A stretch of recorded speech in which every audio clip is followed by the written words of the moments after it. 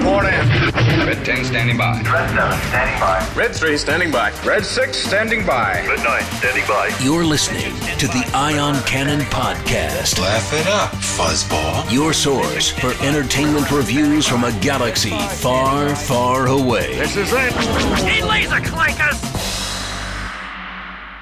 Welcome to the Ion Cannon Podcast, your source for entertainment reviews from a galaxy far, far away. I'm one of your hosts, Steven, and I'm joined by my friends and co-hosts, Tom and William.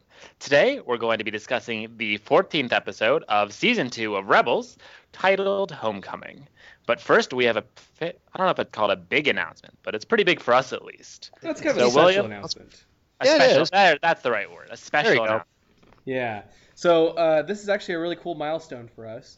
This is the 50th episode of Ion Cannon. Now, we recorded many episodes under We Talk Clones, but ever since we rebranded to Ion Cannon to focus on more than just the Clone Wars, we have so far released 50 episodes, which is really cool, especially for a show that primarily focuses on episodes of a TV show or books or whatnot. So we're very excited to hit 50 episodes. I can't believe we've been. My biggest question is, how much have we done over the years of being together as a group of three, hosting the show? I mean, we must have done many hours of podcast over these years. Oh, that'd be fun. I wonder how many hours we've done. We did. So think about it this way. So figure maybe an hour on average for every TV episode we review. We had. Yeah. I'm assuming an hour just to be safe. Sure. Right. So then you figure we've got about 6 seasons worth of episodes of Clone Wars. Figure there's 20 episodes a season. That's 120.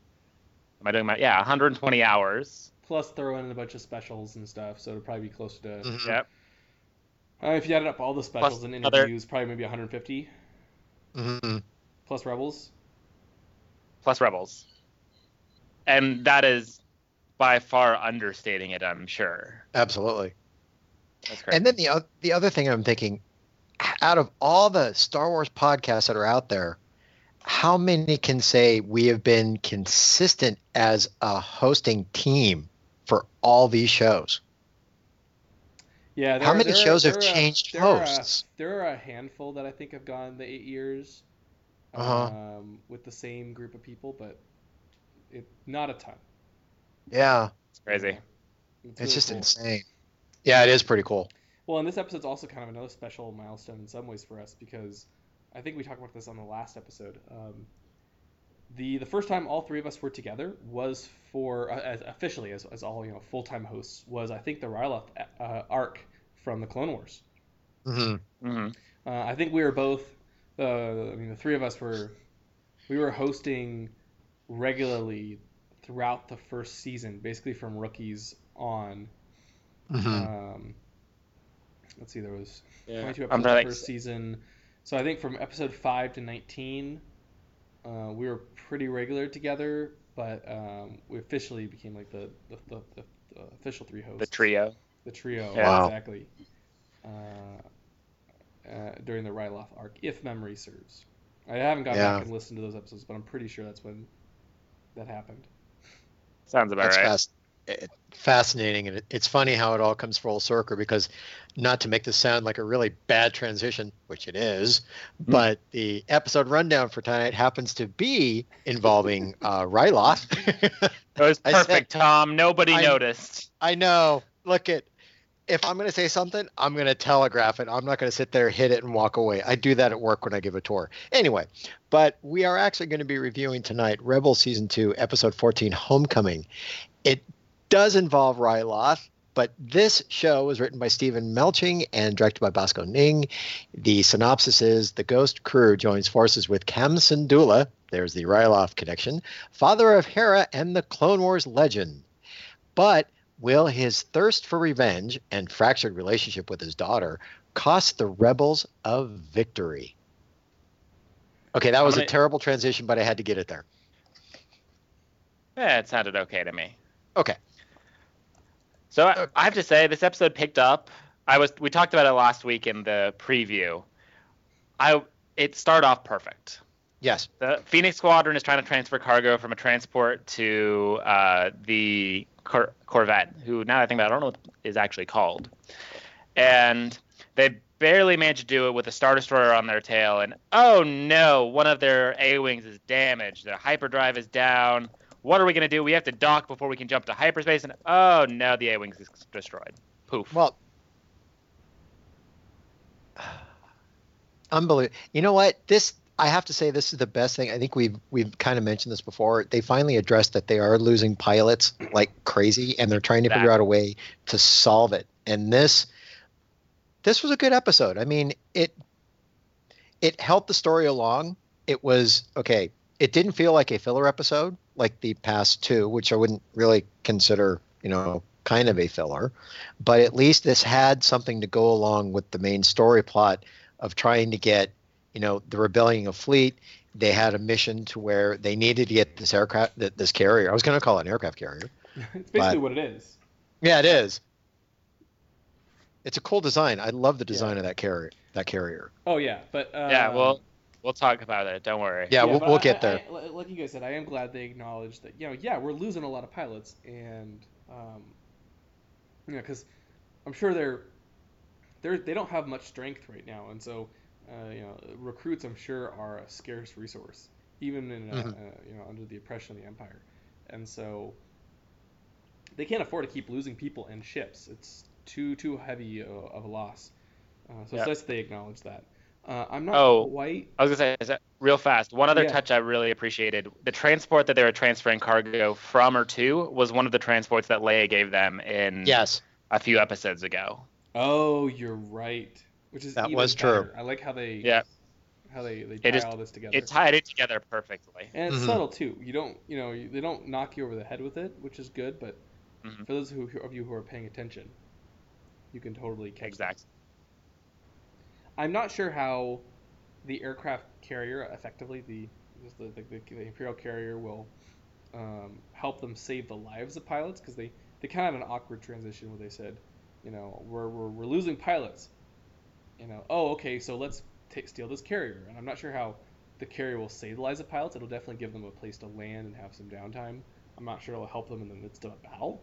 But I could see it by way of. So didn't mean to interrupt, but I could see it when that A-Wing was trying to catch itself into that cruiser. This way, all I had to do was fly into the aircraft carrier instead of trying and dock with the cruiser. So I can see how it will help them. True. Yeah, it makes some sense. It doesn't really address the fact that they're like, okay, you've got a place to land them, but I feel like the bigger issue is your ships are getting blown up in the fight. Right. Exactly. They need better trained pilots. Yeah. Their pilot training needs to be improved just a little bit. Or at least make sure you have precautions when going on these missions. Exactly. As much as possible. But at least it's nice to see them acknowledging the issue. And they use it as the perfect excuse to go take this carrier, which happens to be orbiting Ryloth. And that gives us Cham Syndulla. Now, Cham, as I think we talked about briefly a little bit, Cham has a couple important connections. First of all, he was a major player in the Ryloth trilogy during season 1 of the Clone Wars. I think it was episodes, I want to say 18 through 21 of the Clone Wars, although Cham really primarily makes an appearance in episode 21. Episode 20 features Numa, the little girl that Waxer and Boyle find, the 2 clone troopers. And the first episode in that arc is more of a space battle, while the Republic's trying to get down to Ryloth. But so anyway, we get the return of Cham Syndulla, a Clone Wars character now in Rebels, many years later. And we also get more backstory on Hera, because Cham is Hera's father, and we've known this.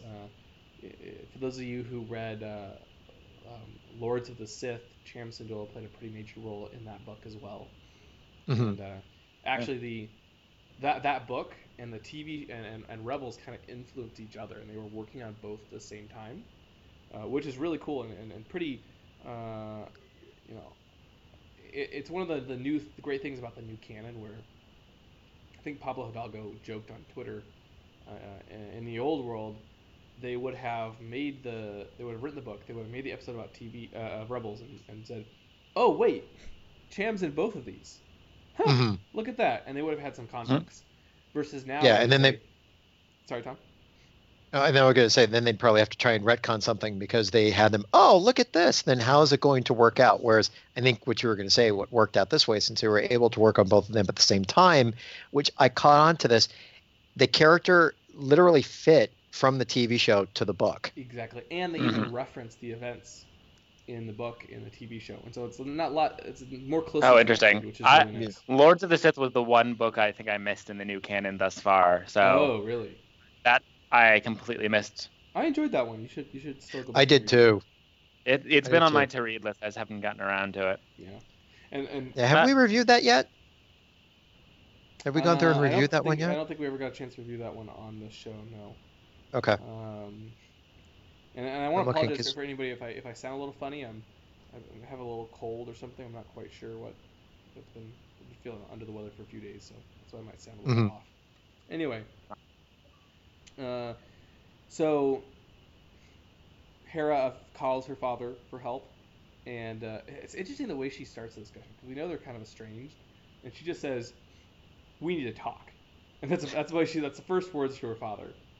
And then we get the Rebels logo in it. After the break, it comes back, and we get the arrival of Cham Syndulla, and he's flanked by he brings along his two finest warriors, none other than Numa and Gobi Glee. Now, I think we said Numa she's the young Twi'lek whom Waxer and Boyle rescued during the Ryloth arc. And it's really cool to see her back again. I think one of my favorite parts of this episode, and I'll get to my other favorite part later when we start talking about the carrier, but is just this felt like such a natural progression of the Clone Wars episode. And it's not just that we've got Cham and Numa and characters like that, but it's also that everything they do in this episode is informed by their experiences from the Clone Wars episode and what happened after. And you can feel like, like they lived that. Like I can see exactly why Cham is the way he is. And it adds so much depth to the episode. It's just perfect. Yep, I totally agree. And you even get some nice little details, like the armor they all wear is all salvaged from Ghost Company, the clone trooper company that was in the Ryloth arc. Numa, she has Boyle's name written in Orbish on her upper left arm, and a faded Tuca doll illustration on her tunic. Like, a lot of really nice little details like that. But more importantly, as you said, Stephen, their actions are totally influenced by the events of the Clone Wars and then Lords of the Sith, and so everything they do makes sense. And they're both sides are trying, both the Rebels and Cham and his Free Ryloth movement are trying to do the right thing, but they kind of have a different way of going about it in some ways, and as a result, they don't quite see eye to eye, and it causes some very interesting conflict.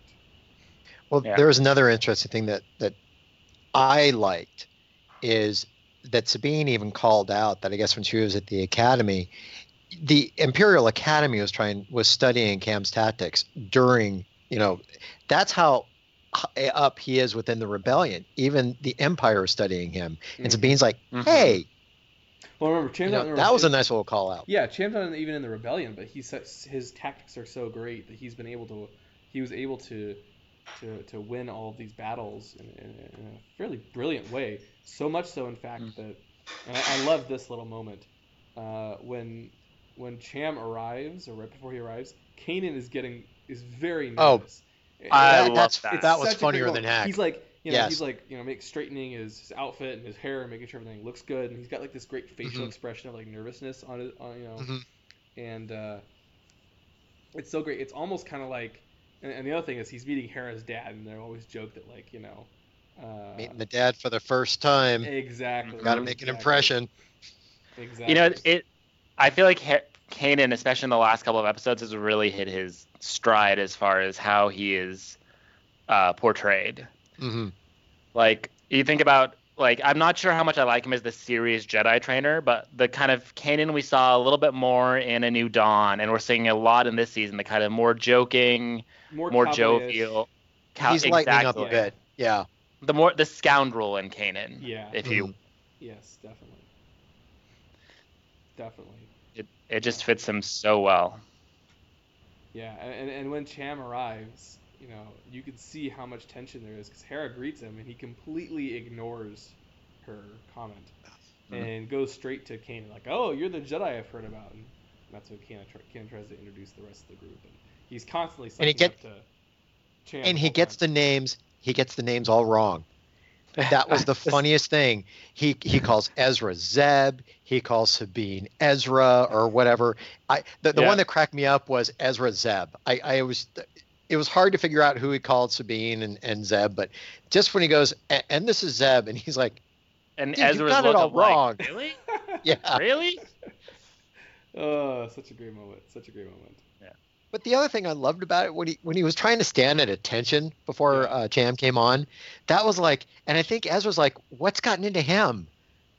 Mm-hmm. He seems so out of place, which is it was great. He was kind of flustered and very, very nervous, and such a great moment. Mm-hmm. Yeah, and it's at this point that we kind of get into the first piece of the ideological difference between Cham and Phoenix Squadron. Cham, we've decided, okay, we're going after the carrier. Cham wants to destroy it and have it burn through the atmosphere as a symbol for Ryloth, and of course the rebels are trying to steal the carrier so that they can make use of it. Mm. And this discussion was so fascinating, watching Cham, like, just the passion in Cham's eyes are like, no, it has to burn. Like, Ryloth needs to see it. They need the symbol. And I love the way Hera just controls, like, no, we're not doing that. That's a bad plan. Well, there was another thing I found fascinating. When they were having the discussion, when Hera and Cham were off by themselves, did you notice how Vanessa Marshall, at a certain point, her accent matched that of Cham's? She lost. That was my absolute favorite part of the episode. Yeah, that was just amazing. I mean, that's a little bit in, right? But it is a little bit in, but it's so great because we start to learn Hera's backstory. And we'll dive into that part in just a minute. But Cham walks in and he starts scolding Hera for wasting her life and devoting herself to lost causes, and how she's put her faith in outsiders. And Cham says, you remember what happened last time we did that with the Republic? They came in, we helped the Republic, and then they became the Empire. And so he's not wanting to put himself his faith in anyone but himself and his people now. And Hera starts to get very upset and kind of frustrated with him. And as she's talking to him, all of a sudden her accent changes and starts to slip into this French accent, which is unbelievable acting on Vanessa Marshall's part, the way she slips in and out of that accent. Because it's just like how, if you grow up somewhere and you have an accent and you move away and you lose that accent, when you're with your family, that accent often returns, especially when you're more maybe upset or frustrated or vulnerable. That accent will return again. And it was just so perfect, the way they did that, and it completely caught me by surprise. And I instantly was like, I as soon as I saw it, was my favorite part of the episode, probably. Such a little detail, and it was a great touch. Yeah, and it explains why all the Twi'leks in the Clone Wars had French accents, every single one of them, and then Hera comes along in Rebels and doesn't have a French accent. Why the heck not? That explains it. And it's really cool. According to an interview with Vanessa, I don't remember where it was, unfortunately, but they talk about how they almost didn't have her accent change. I guess when she was originally interviewing, they asked her if she could.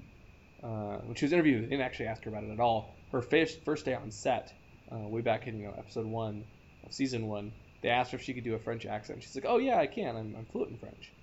And they never brought it up to her again.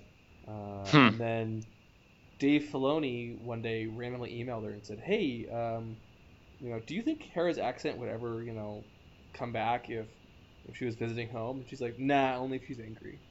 And that's kind of how the idea was born. They actually recorded 2 takes. They did one with the accent and one without. And I'm so glad they went with the one that had the French accent. I think it was. Yeah. I think it was perfectly planned. Yeah. And perfectly executed. It was great. Yeah. I also love that we got a backstory for Chopper here too, or at least kind of a little one. Yes, we did. We got a little one. Because Cham scolds Hera for wasting her life on junk like this droid she picked up from the Clone Wars.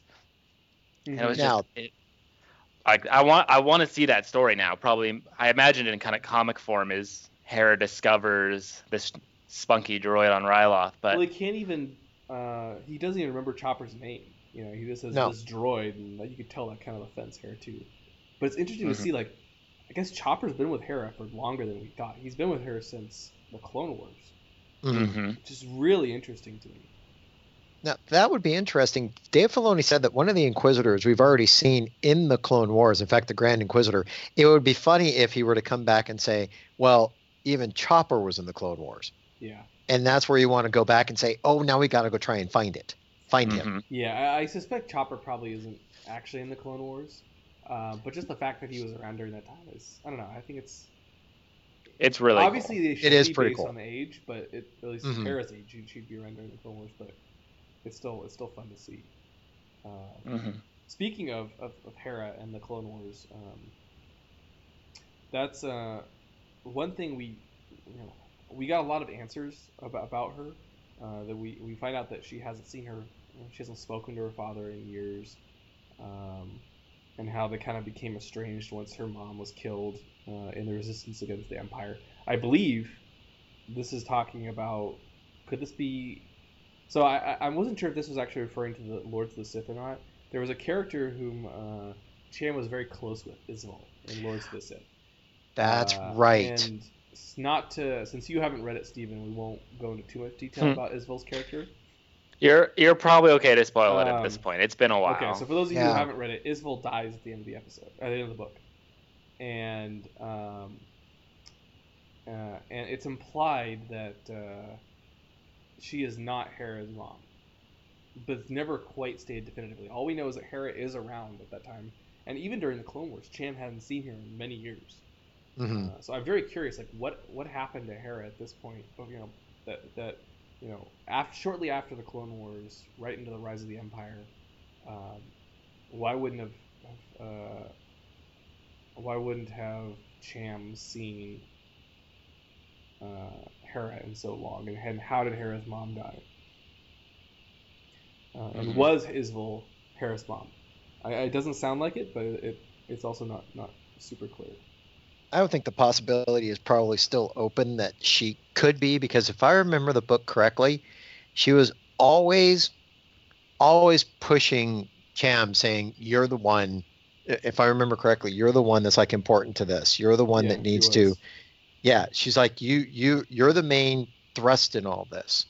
So she really, if I remember correct, had some kind of attachment to him. Oh, totally. I don't know if it's that kind of attachment, but it was definitely like a hero attachment, or that kind of pedestal. There was some line in the book that made me think that she was not Hera's mom, but were it not for that one line, I would have been positive that that's who she was.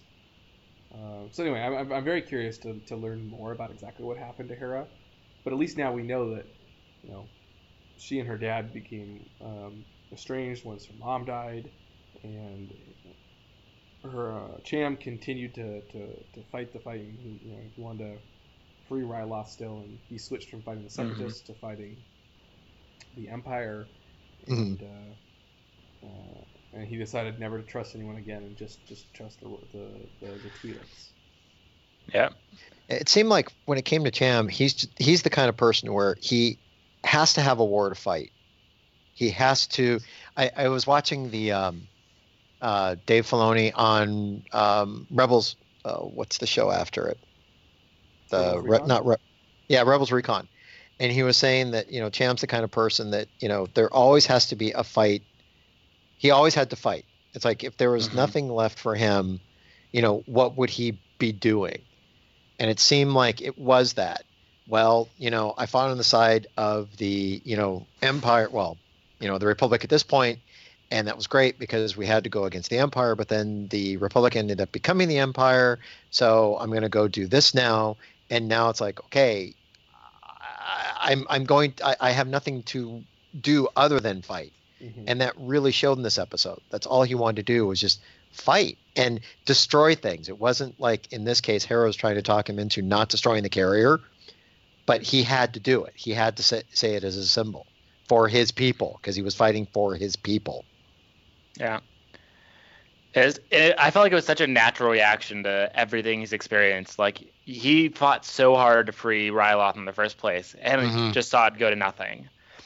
And the other thing I really liked is Ryloth is traditionally, in the Legends universe, also often described as kind of a very secretive sort of culture. And I think that originally kind of built off this idea that they're all kind of, I don't want to say drug dealers, but, why am I blanking on his name? Underworld types, yeah. Exactly. And I like this idea that, no, it's really because maybe, like, they've just gotten kind of a rotten deal over the last couple of years. That's what it's appearing right now, that they have gotten the rotten deal, the bad side of things. Yeah. I thought it was incredibly well done. And I like kind of feel bad for them. Yeah. Exactly. Yeah, they're almost like a people that's being beaten down. There's always a war on their planet that they just can't get out of. And that's probably why you've got Cham just so driven to be like, I'm to the point right now where I've got to free this planet and I've got to give them a symbol that there is hope. I just love the fact that they included the carriers, because it's actually, I think it's called a Quasar Fire class carrier, the most famous of which is the Flurry, which shows up, I think, first in Truce at Bakura, which is one of those older expanded universe novels. And the Flurry and that style of ship have kind of a long history, both in mainly in the expanded universe. It shows up in a couple of games as well, and a lot of the Rogue Squadron books, which is one of the reasons it's so near and dear to my heart. I'd completely forgotten about that ship. I remember because it's such a distinctive design, and it's one of the few like fighter carriers we actually get in the expanded universe. That style of ship just really doesn't exist anywhere else. Now, Steven, correct me if I'm wrong, but the ship has actually switched sides. Sort of. Well, yeah, so in the expanded universe, it's, I believe, a rebel ship. Perhaps this one even. We never did get its name, but that would be really cool if they actually did that. I would love if they did that. But on topic, yes, traditionally it was a rebel ship, not an imperial ship. But it's pretty cool that they're digging into the Legends universe and pulling some stuff out to make it canon. I'm enjoying that. Well, I think what I appreciate most is it's, and I didn't appreciate this as much at the beginning, and I'm happy they're doing it so much. It's, okay, so we've decided we need a fighter carrier type ship. Instead of coming up with something new, they go back and go, it's like, oh, hey, maybe we've got something in the expanded universe we can use. And I actually really like the way they're bringing things back in that way. They're doing such a great job of it. Well, I think... Yeah, and I think that if they hold true to like the purpose of why they bought the franchise, because I do remember Pablo at that one convention I saw him at saying that, there was bits and pieces and Disney got the franchise for this kind of stuff. It's there to use, but use in the way that they want to use it for. Instead of just taking it the way it is, we'll take the bits and pieces, work it into the canon that we want, and it's working. This is a great example. Definitely. Exactly. This whole arc, the whole episode really is a great example of how they've been able to merge different pieces of canon together, from other books in the new canon to bring in stuff from the Legends universe and that sort of thing, which is really great. Yeah. I mean, in fact, this episode almost even included a reference to an old StarWars.com webcomic that tied in with the Ryloth trilogy. I don't know if Really? you guys remember. Did you guys ever read the online webcomics for the Clone Wars? I did Every once week or they would release twice. a new installment. It was only like a few pages long. You could go in there and it tied into that week's episode. I know Pablo worked very closely on that, and I think Leland as well, Leland Chi. I remember reading. Didn't they put out comic strips at a certain point? Yeah, so they re-uploaded. Yeah, I remember reading the They comic strips. re-uploaded the comic strips from like the old, was it Archie Goodwin strips or whatever it was.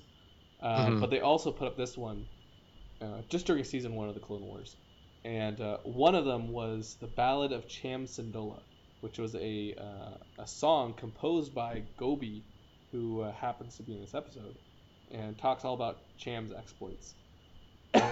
Sorry, and they almost snuck in a reference to that in this episode.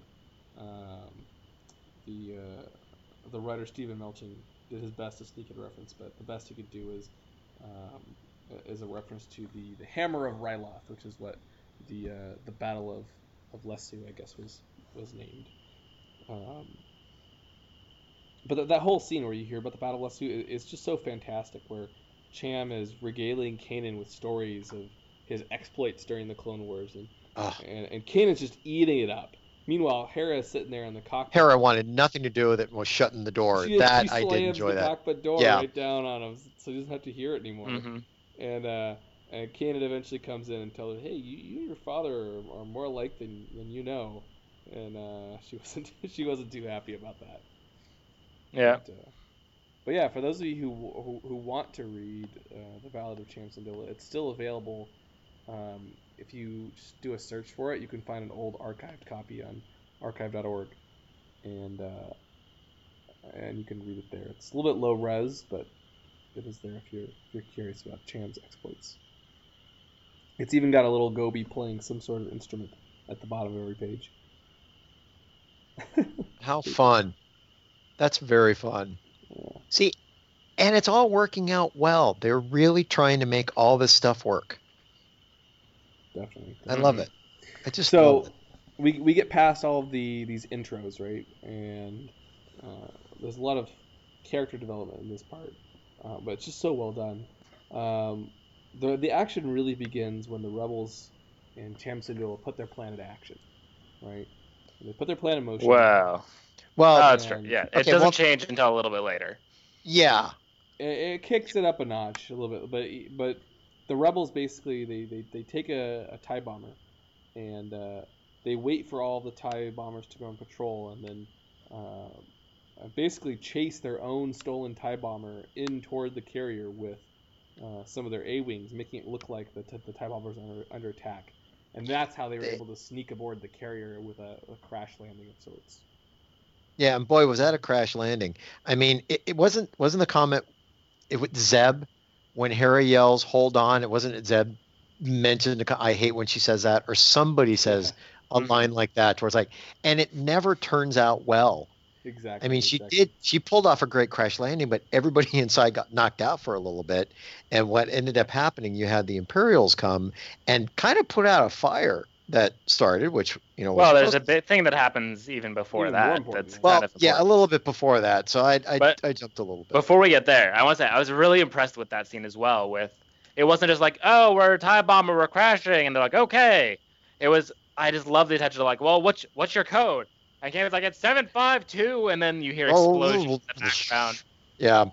Those little pieces that make it feel like, okay, like, you know, it's not like the Empire's being lazy, like they're trying. It's just like, oh shit, we've got to help. Mm-hmm. I mean, oh darn, we've got to help our people. Exactly. Stephen, I wanted to ask you, Mhm. because, you know, typically most TIE fighters are very, very small, right? Yep. There's enough room for just one pilot. In fact, during the era, you know, the Empire, the TIE fighters were so small they didn't even have a lot of things like life support, etc. The TIE Special Forces fighter, which we see in The Force Awakens, is a little bit bigger and has enough room for 2 people. But Right. this TIE And bomber, it appears it had atmosphere too. yeah, but this TIE bomber, now it has the 2 cylinders, right, that can carry people. So the idea being it could carry a pilot on one side and a bomber on the other. But Well, so- the interior of the ship was enormous. It was way bigger than I ever thought. So the second pod is usually used is bomb storage. Okay. Always my understanding. My guess is they hollowed out a lot of that ship to add in the enough space. It still feels a little on the big side, but maybe not as It absurd. seemed like they were in a giant cockpit. Yeah, it seemed pretty big. Tons of, very roomy. I didn't notice it at the time. It was probably a little much, but like it's just on the edge of believability, I'd say. Gotcha. Well, it worked. Yeah. It's one of those things. How else were they going to get on? I mean, this was the thing that actually worked, because if it wasn't for the bombers that were coming out of this carrier, what else could they have used to get on other than maybe a stolen transport? That's been done before. Yeah, well, I mean, they basically had 6, 7, 8, 9 characters they had to get on this ship, and your traditional TIE bombers, if they could only fit like 2 people, wouldn't have cut it. Right. Mm-hmm. So it's like it's their SUV sized TIE bomber. But the big shocker for me, and I was not expecting this at all. Were you guys expecting the betrayal? I was. Really? Because it's the character. I mean, because I kept flashing back to the book that he was in, and it just seemed like he had his agenda. He was going to do it. He fought so hard to make his point. The only way to do this was to crash that carrier. So it was going to happen. I just had a feeling it was going to happen. And I'm not saying this because I want to take that side. It's like, it seemed like it was the character. He was going to do it regardless. Gotcha. And it didn't matter that it was Hera that he was double crossing. Well, and that's the crazy thing, right? Not only did he betray the rebels, he betrayed his own daughter, double crossed her, and said, "Yeah, I was just using you to get on the ship. I couldn't do it by myself, but you were able to help me. Now I'm gonna go blow up the carrier." And Numa, and Gobi basically they whip out their blasters, set them to stun, and they stun everyone on the ship, including Chopper. Mm-hmm. Hera, I guess he doesn't stun. He just handcuffs her and ties her to the console. But it's still pretty bad. It's still pretty brutal, and I kind of felt bad for Numa too. It's like, no, Numa, cute little Numa is now betraying the rebels in this case, working with Cham, and I mean, Cham's trying to do what he thinks is the right thing, but it was definitely a surprise. Yeah. And Hera was able to wake up Chopper, and get him to cut the bracers, or the handcuffs. Well, everybody at that point they were starting to come around. It was just a natural thing that at some point they were going to come around. Wake up and realize what's happened to them. But Kanan realizes he doesn't maybe like her father as much as he thought he did, which I like that line. Oh, on second thought, I don't like your father anymore. After all the fawning over him he was doing. Mm-hmm. Yeah. And we got this big running battle through the ship at this point. Kanan and Ezra have this amazing scene. I thought really, really cool use. Very true. And it was one of those things that it touched on so many pieces of Star Wars. So they're at the end of a long corridor, kind of like the prison hallway from Episode 4. And stormtroopers are like, shut the blast doors. And so those blast doors start slowly closing, which I don't remember. I feel like it's been made fun of in Star Wars multiple times at this point. Yeah, especially even A New Hope, where it's like, close the blast doors, and open the blast doors. Run through the blast doors. You're like, wait, now we can't get through. Open the blast doors. Right. Watching Kanan and Ezra like push and pull each other and like slingshot through that hallway was just really, really cool. It was one of the coolest things. It was teamwork. That was the coolest thing. Favorite parts, because Kanan basically throws Ezra through some of the closing doors. Ezra turns around, grabs Kanan, and picks him up, pulls him toward him, and throws him, down the hallway. And meanwhile, Kanan's whipping out his lightsaber, and the whole scene is it's really well done, really cool, very unique. Mm-hmm. Being able to traverse that long hallway very quickly using the Force, and it's a good opportunity for them to show off their progression, their command with the Force. And even Well- a couple minutes later, Ezra gets to do his first ever Jedi mind trick.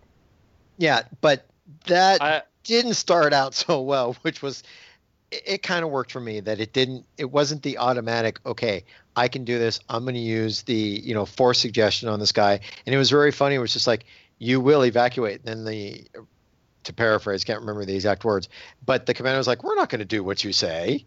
Mm-hmm. I found the scene really interesting as well, because you can see, a certain style coming through for Star Wars that we've never had for something like this. Mhm. So this reminded me so much of The Force Awakens, and I suppose this will be spoilers for The Force Awakens. So you've got, like Rey, Ezra has the first attempt, doesn't work, Mhm. and then there's this background swell of music, which I don't really know how to describe, but it's the same for both Rey and Ezra as they're kind of building their power, and then they say it again, and there's the person, their target, does the kind of sit back into like a neutral pose and then repeats it. And we never got those kind of touches before. It was, a Jedi mind trick was just a Jedi mind trick. It was, you'll open these cuffs, or I'll open these cuffs, and that was it. And I like the kind of thematic elements they're adding to this to make them all feel kind of more similar. Yeah, it's very. I like this thing. I kind of like doing it this way is almost nicer. Where it's in the moment. They're in the field and they just have to learn how to do it.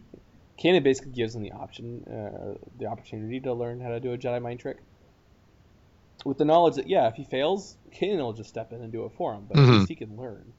And I kind of like that better than what we had earlier in the season of Rebels, where every single episode started out with a training moment, right, with Kanan and Ezra, and then they'd finish the scene, we'd get the Rebels logo, and then we'd go into the episode, and they wouldn't really touch on the training anymore. Whereas this one, it's more in the moment. It's on the job, learning on the job, exactly. Yep. And Yeah, it's on the I think job they training. did a really good job with that. And the other thing I like about this was it was like an Ezra way of a mind meld, or not mind meld, I'm sorry, the Jedi mind trick, because it's like, you will evacuate, and it's like it will be in a hurry. I mean, it's that type. It's not a very what am I trying to say, polished way that you would expect, but it was more of like with his flair and like his cadence of how he would say something, and his being a kid. It was literally repeating exactly what a kid would say, instead of taking it just like, this is your commander, I'm telling you to, to evacuate the ship. It's like, no, you really, really need to evacuate the ship. And I really mean this because, this is the captain. Yeah, it was definitely more childish, but coming Yeah. from Ezra, I think that's probably okay. And it worked. I mean, that's the thing that really worked.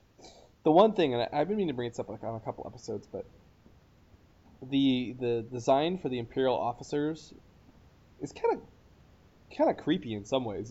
Their caps cover their eyes, so you actually never see their eyes at all. It doesn't matter what angle they're facing. It's kind of a weird, unsettling thing in some ways. Throwaway characters. Yeah, I mean, I mean, It allows you to Yeah. reuse them a lot more because you don't really see much of their face. Right. Yeah. Another little nice moment that I liked is when Sabine and Zeb are going after Numa and Gobi, and they're holed up behind a bunch of explosives, and they can't shoot them, and the Empire's forces are coming after them as well. So what do? They steal, they capture a mouse droid, an MSC droid, rig it with some sort of charge. I think it's a stun. Yeah, Yeah, it's like a stun charge. And then they drive the mouse droid right over to Numa and Gobi and are able to stun them right away, which is a nice creative use of the mouse droid. Mm-hmm.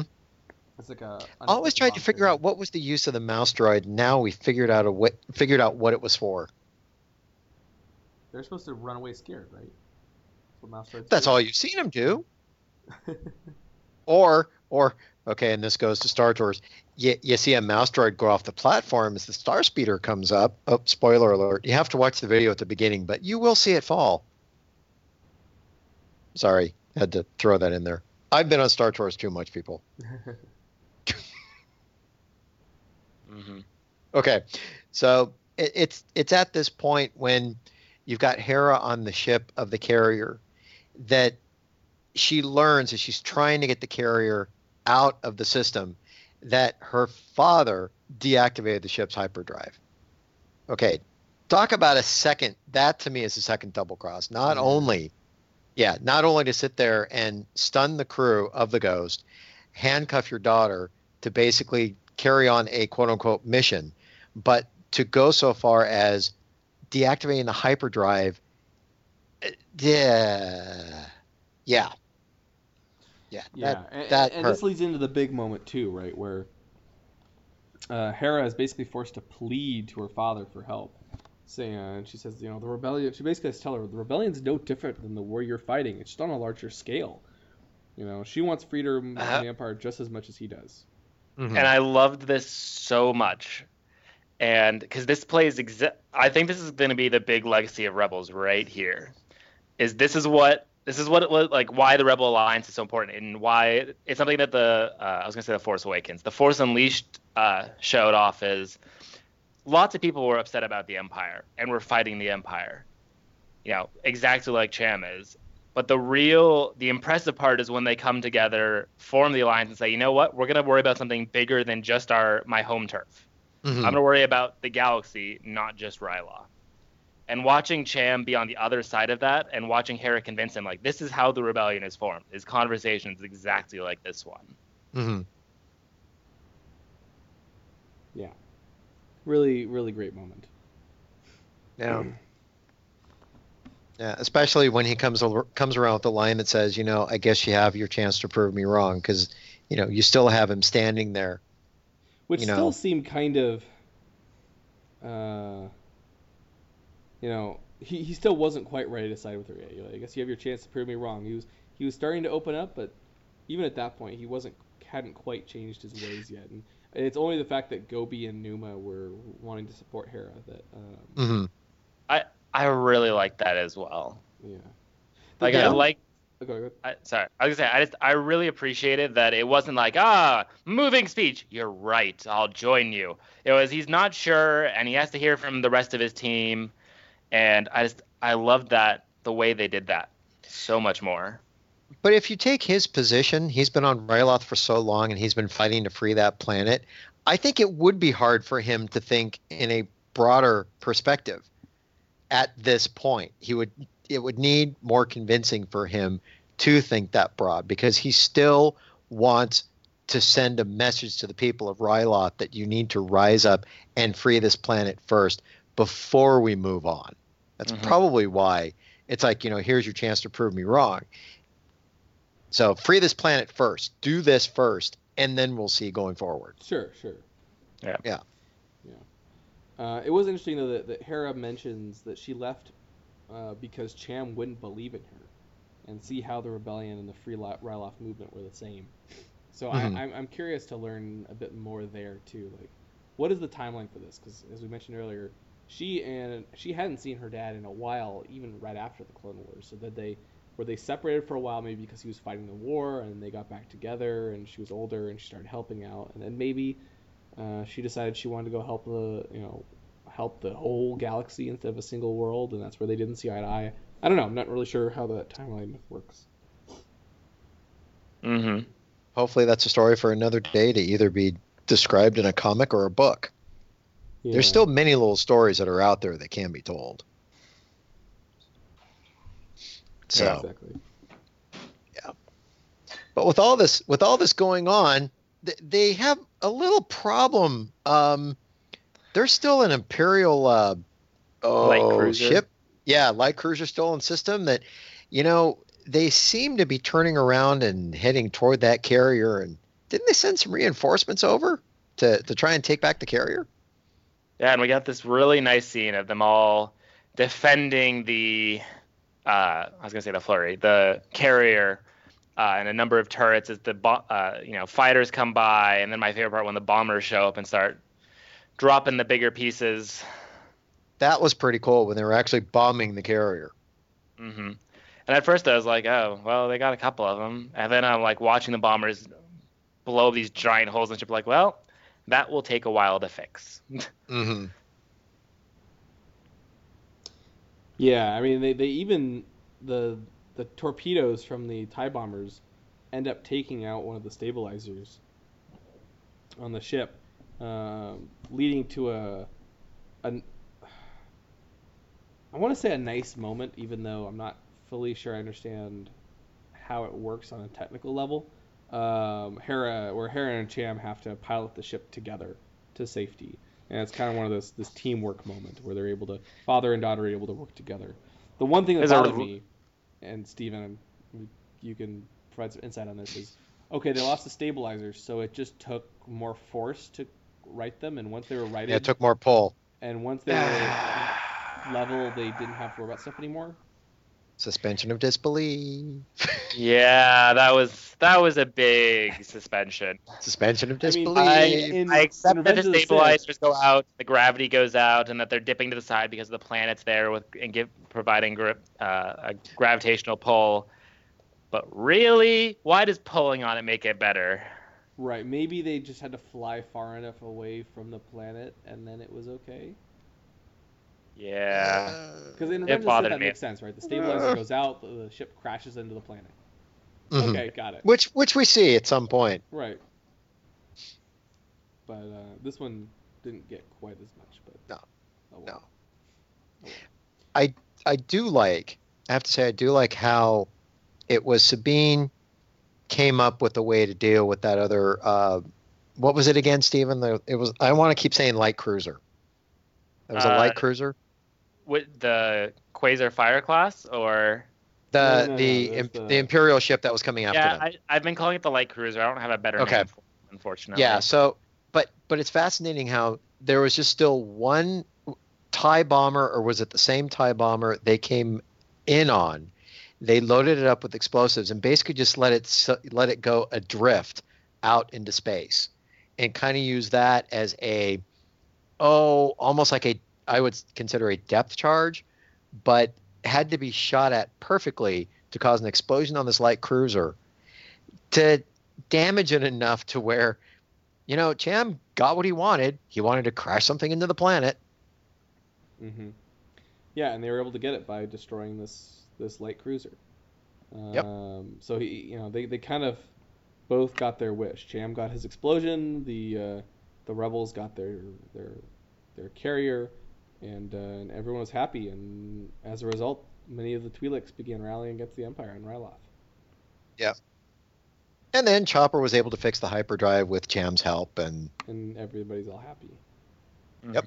Yeah. Ta-da! Yeah. I mean, basically, the episode ends with Cham and Hera having a kind of a heart-to-heart where he reveals that he was heartbroken when Hera left, and but now he realizes that she's like her mother, a dreamer, and he calls her Captain Syndulla and says that he's proud of her. And Hera, and he basically leaves, and Hera tells him, that she learned to be a leader because of him, and everybody's, kind of patting each other on the back and telling everybody how great they are, but at least they made up. We'll see how big of a role Cham plays in future episodes, but it was nice to see that he resolved. I'm hoping we see him again alongside Rex as part of a bigger formation of the rebellion. Now, am I correct in saying, did they do a flashback in this one where we actually saw a little bit of Mace Windu? I No. don't recall a flashback. No. Okay. Why? They No, mentioned okay. Mace Windu. Yeah, there was Okay. a mention, but I didn't see a Okay. actual There's anything no else. flashback. Okay. But I like the mention of Mace Windu. Unless, of course, I actually went back and watched a Clone Wars episode that had maybe that. you're thinking of Rebels Recon that showed a clip. That's it. Okay, thank you. Rebels Recon, that's what I mean. Okay.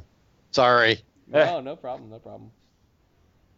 I'm just kind of showing I'm paying attention and going into all the reference when it comes to this episode. So you Research. You gotta do. Absolutely. So. Are we up for ratings on this one? Sure. Okay. Works for me. Let's do this. All right. Who wants to go first? I'll take it. How about that? Okay. Yeah, go ahead. Overall, I thought this was a fantastic episode. Nothing happened necessarily on a larger scale. It didn't have Ahsoka, it didn't have Maul, but you don't need to have those, right? I think what we were talking about last week when we were talking about these standalone episodes is that you want to have a really great story to pair with the character development. If you give me a little bit of behind the scenes on a character, but a little bit of their history, or kind of grow them in some way, but the story itself isn't as compelling, I don't really care. But if you have a great story with great acting and a great setup and it all just kind of meshes together well, that's when you have a very great standalone episode. And standalone episodes, and they're not a bad thing at all. They can be very good, and this, I think, is how you do it. In fact, it was so well done. I felt like maybe the very last scene went by pretty quickly, but other than that, this episode felt much longer than 22 minutes. It seemed like it was almost like an hour. It was paced very well, and to your point earlier, Tom, I completely missed it. So I rewatched the episode twice last night, right after it aired, and did the show notes. I completely missed the fact that he screwed up everyone's names. I don't know how I missed that. So I went back and rewatched it, and you're totally right. And everybody gets these annoyed looks on their face, and he even completely forgets to call out Chopper's name and introduce him. And Chopper gets this, gets kind of annoyed at him, and beeps and whistles. But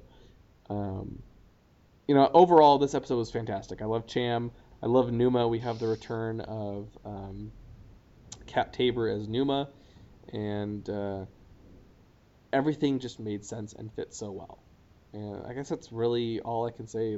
There's not much else to talk about that we haven't already discussed.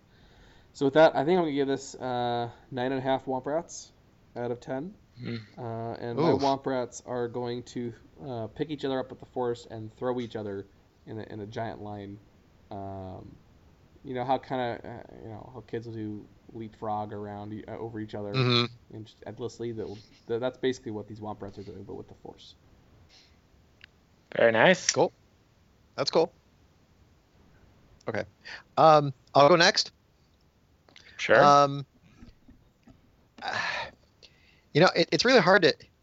We've said enough within this episode about it. It's a good episode. It was a very solid episode. I do agree. If you're going to do a standalone episode that moves at a really good pace, that moves the story forward, this is how you do it. And the nice thing about it is there is the good call back to the Clone Wars episodes and also little touches to Legends Universe. So I am going to give this a 9 Womp Rat. I'm doing it because I really don't want to do the half Womp Rat because I feel sorry for the guy. I am going to take my 9 Womp Rats. And you know what? They were the 9 Womp Rats and the TIE bombers that were going to attack Ryloth. I don't know what else to do with them. I think the last time last episode I was kind of cruel with them. I'm just going to let them fly the TIE bombers. And nothing they wrong may with that. not. Yeah, they'll fly the TIE bombers. They may land on the planet and run away and start a different life down there. They may fly back to the carrier and join the rebellion and fly the A-Wings next time. And as everybody knows, the rebellion's kind of hurting for pilots, so they could join the rebellion and fly some A-Wings and get shot down there. So you never know. That's what I'm going to do with them. I think that works. Steven, you're up. Yeah. Okay. So I completely agree. This was the best episode of Rebels I can remember in a long time. I felt like we got some real depth and backstory. The writing was perfect throughout, and the story itself I thought was really interesting. I loved that everything kind of came together. And the big thing, especially after the last couple episodes, is it had an ending, and it had a satisfying ending. And it was something that we'd really been missing. So I think I'm gonna give this 9 out of 10 Womp Rats. And so I want you to picture something. So underneath the console of the carrier, there are a whole bunch of Womp Rats standing on like a big plate that's got like a single thing in the bottom, and they're balancing. So when the stabilizers go out, the Womp Rats are holding onto like the back of the controls, and they're falling. And that's why the ship lists, and that's why it took 2 people to hold it back. It says, they got to drag the weight of the Womp Rats over. I thought you were going to say they're balancing, and when it goes off balance, they're the ones running in the opposite direction to bring the balance back. And that would also be pretty good. Yeah, and you've got Cham and Hera helping them get it back into balance because they're running to the other side. Okay, anyway. Yeah. Love it. It works, though. Of course it does. So we've got next week coming up on the Clone Wars. We have Rebels Season 2, Episode 15, The Honorable Ones. Yeah. We have a synopsis. Yeah, and this episode should be very interesting. We have Zeb and Agent Kallus find themselves stranded on an ice planet after a failed Imperial ambush of the Rebels. With Kallus injured from the escape pod crash, he and Zeb must work together to survive the harsh conditions.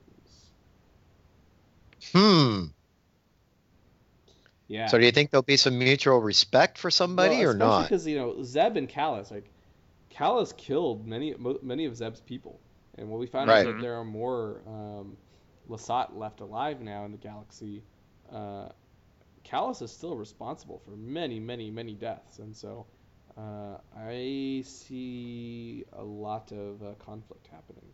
But here's the other thing. Agent Kallus, how is he going to react? Because the last time he saw them, they went into the unknown, and he was under the impression that they were not going to come back. How's he going to react to that one? Yeah, I'm very curious. I hope they address that. I do too. It better not be they're back again. I mean, there should be something like, I thought you died. Yeah, exactly. So, I'm very curious. And it sounds like we might only have 1, 2, 3, 4 more episodes, with the last one being an hour long, though, left in the season. So we're getting close to the season here. Wow. So I'm very curious. Well, from that trailer, we know a lot of good stuff is coming. So. Oh, yeah. And even from the show titles, there's some stuff coming. Indeed, yep. Indeed. So. Yep. Excellent. Well, thank you as always for listening, and we'll be back. We'll be back next week with another episode. You'll have a little bit longer of a wait than normal, just because we're recording this one so quickly after it aired, and a lot of us are busy next week, so it'll probably be 10 days or so before the next episode. If you're listening to this on Thursday the 18th. When this releases, but we will be back soon with our review of The Honorable Ones. Thank you for listening to the Ion Cannon Podcast, your source for entertainment reviews from a galaxy far, far away, including Rebels, the sequel trilogy, spin-off films, and more. If you like what you hear, please rate us in your favorite podcast client. Your review will help the show grow within the Star Wars fan community. Visit our website, ioncanoncast.com, or follow us on Facebook and Twitter. You can also get in contact with us by emailing contact@ioncanoncast.com. The Ion Cannon Podcast is not associated with Lucasfilm, the Walt Disney Company, or any of their respective trademark or copyright holders. Any and all opinions are that of the hosts. This podcast is a production of fans by fans and is copyright 2015.